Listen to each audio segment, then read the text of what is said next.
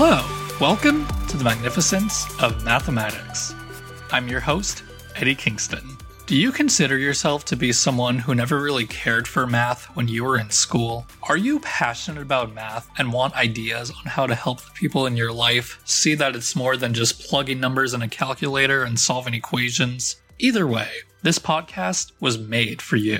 Before we dive into our first topic, I want to introduce myself and give you an overview as to why I'm making this podcast and the overall structure of it. As of this recording, I'm 23, living in Oregon with my wife Kylie and my son Tony. I graduated in 2021 with my bachelor's degree in mathematics, and in March 2023 with my master's in statistics, both from Oregon State University. I remember first loving math when I was in 7th grade. I don't remember what caused it, but all of a sudden, everything I was learning and reviewing from the year before just clicked. I remember multiplying out crazy big binomials by hand like 2x plus 3 quantity to the 7th power in preparation for Algebra 1 the following year. Then I started learning calculus in my spare time in my sophomore year of high school because I felt like I wasn't being sufficiently challenged in my Algebra 2 class. I went to talk to the AP calculus teacher, social anxiety and everything, to show him what I'd learned up to that point, and he allowed me to enroll in his honors pre-calculus class at the start of my junior year, which culminated in limits and derivatives. I did really well on the pre-test at the start of the year, and after self-studying some trigonometry, he allowed me to transfer to AP Calculus BC, where I did really well and got the highest score possible of 5 on the AP exam, which allowed me to get a bunch of college credit.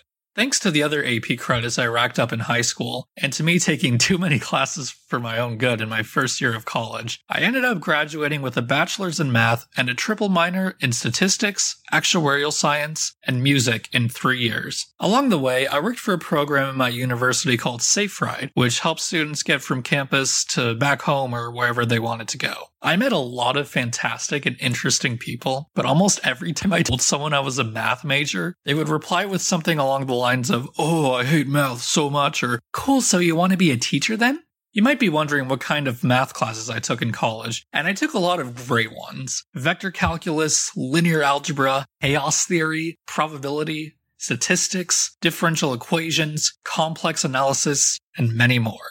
I plan on talking about all of these topics and more in the coming episodes. My favorite classes were my probability and statistics classes. I liked learning about how random events are modeled mathematically and how we can analyze randomness and make it quantitative.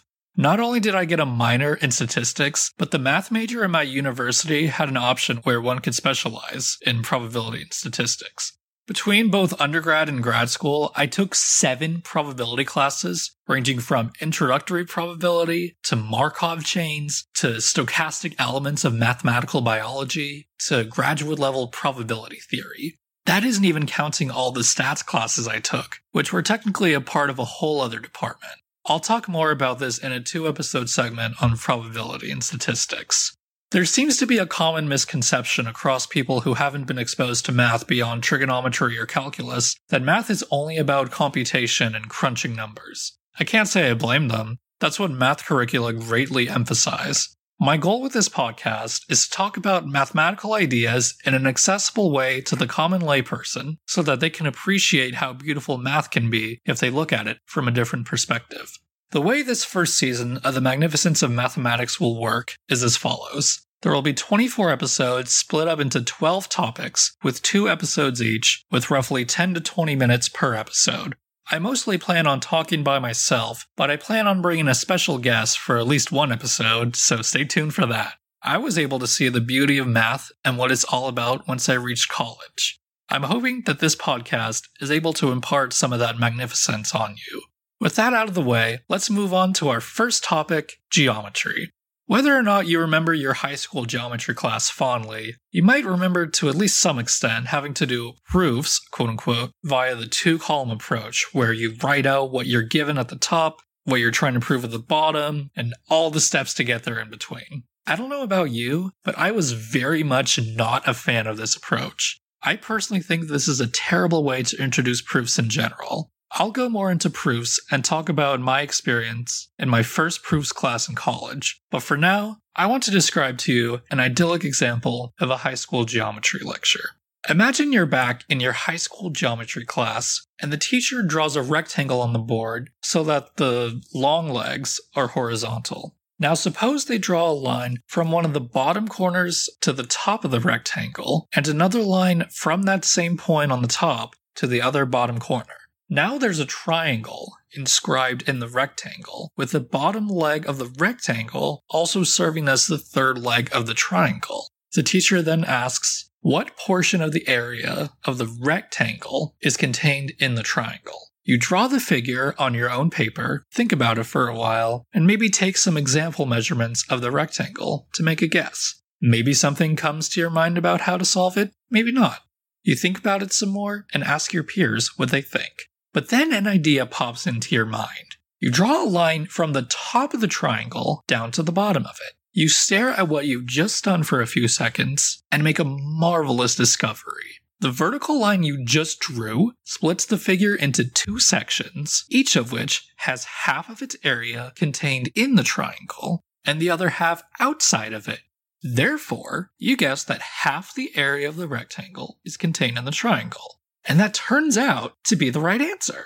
Of course, you could have just recalled the formula for the areas of a triangle and a rectangle and divide them. So you have 1/2 base times height divided by the quantity base times height to get 1/2, but where's the fun in that? Isn't the way you solved it just now so much more rewarding? The important thing to keep in mind about the way you solved it is that you got to explore the figure. You got to play with it. You weren't worrying about applications or anything real or the pressure of trying to get a good grade and finishing an assignment on time. This was a completely intangible figure only brought to life by your mind and your pencil and paper. Perhaps math is more than just what humans are capable of imagining. I can't say for sure what kind of world math as a whole lives in, but I like to think of it as living in this ethereal, impossible to physically reach world that the human mind has just begun to take a crack at. As much math as humans have discovered throughout history, I'm willing to bet that we've only just begun scratching the surface. It's all living in this mystical world, waiting for the human mind to tap into its rich potential. The first way of solving the triangle problem that you came up with is what math is all about, using insight and playing around with figures to come up with a solution. You didn't need any fancy formulas or equations to solve the problem your teacher gave you, just keen observation and pattern recognition. I think that there's beauty in such a simple and elegant solution, and the beauty doesn't come from the answer itself, but the journey along the way. I think that's a good metaphor for life in general. It's not about the destination, it's about the journey. That's where all the magic and beauty of life happens. I got the problem I talked about earlier from a book called A Mathematician's Lament by Paul Lockhart, the first 25 pages of which are easily accessible online. If you're interested in seeing what a professional mathematician thinks of K-12 math education, I highly recommend checking it out. I personally share a lot of the same sentiments as him.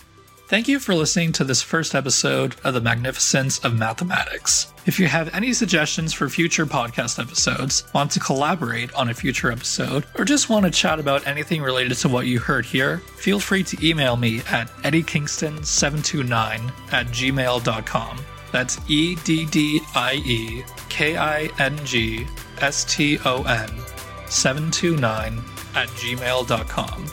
Next time, I'll talk more about Euclidean versus non-Euclidean geometry. I hope to see you then.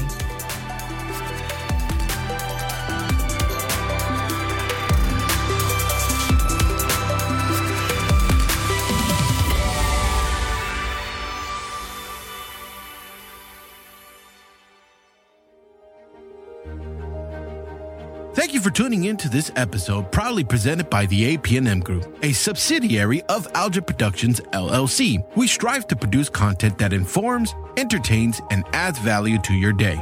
We value your input and would be delighted to hear your thoughts in the comments about this episode. If you have questions, comments, or suggestions, please engage with us in the comment section or via our social media platforms. Your feedback helps us shape our content and uncover new topics that matter to our listeners. If this episode resonated with you, we kindly ask that you rate and review this show on your preferred podcast platform. Sharing this podcast with friends and family helps us reach more listeners and continue delivering content you enjoy. For more information about the podcast, the host, or our parent company, please visit the link in this episode's description. Also visit us on YouTube and Rumble to see and hear every content produced by Algia Productions. Thank you once again for your time and support. Until next time, stay tuned and stay inspired.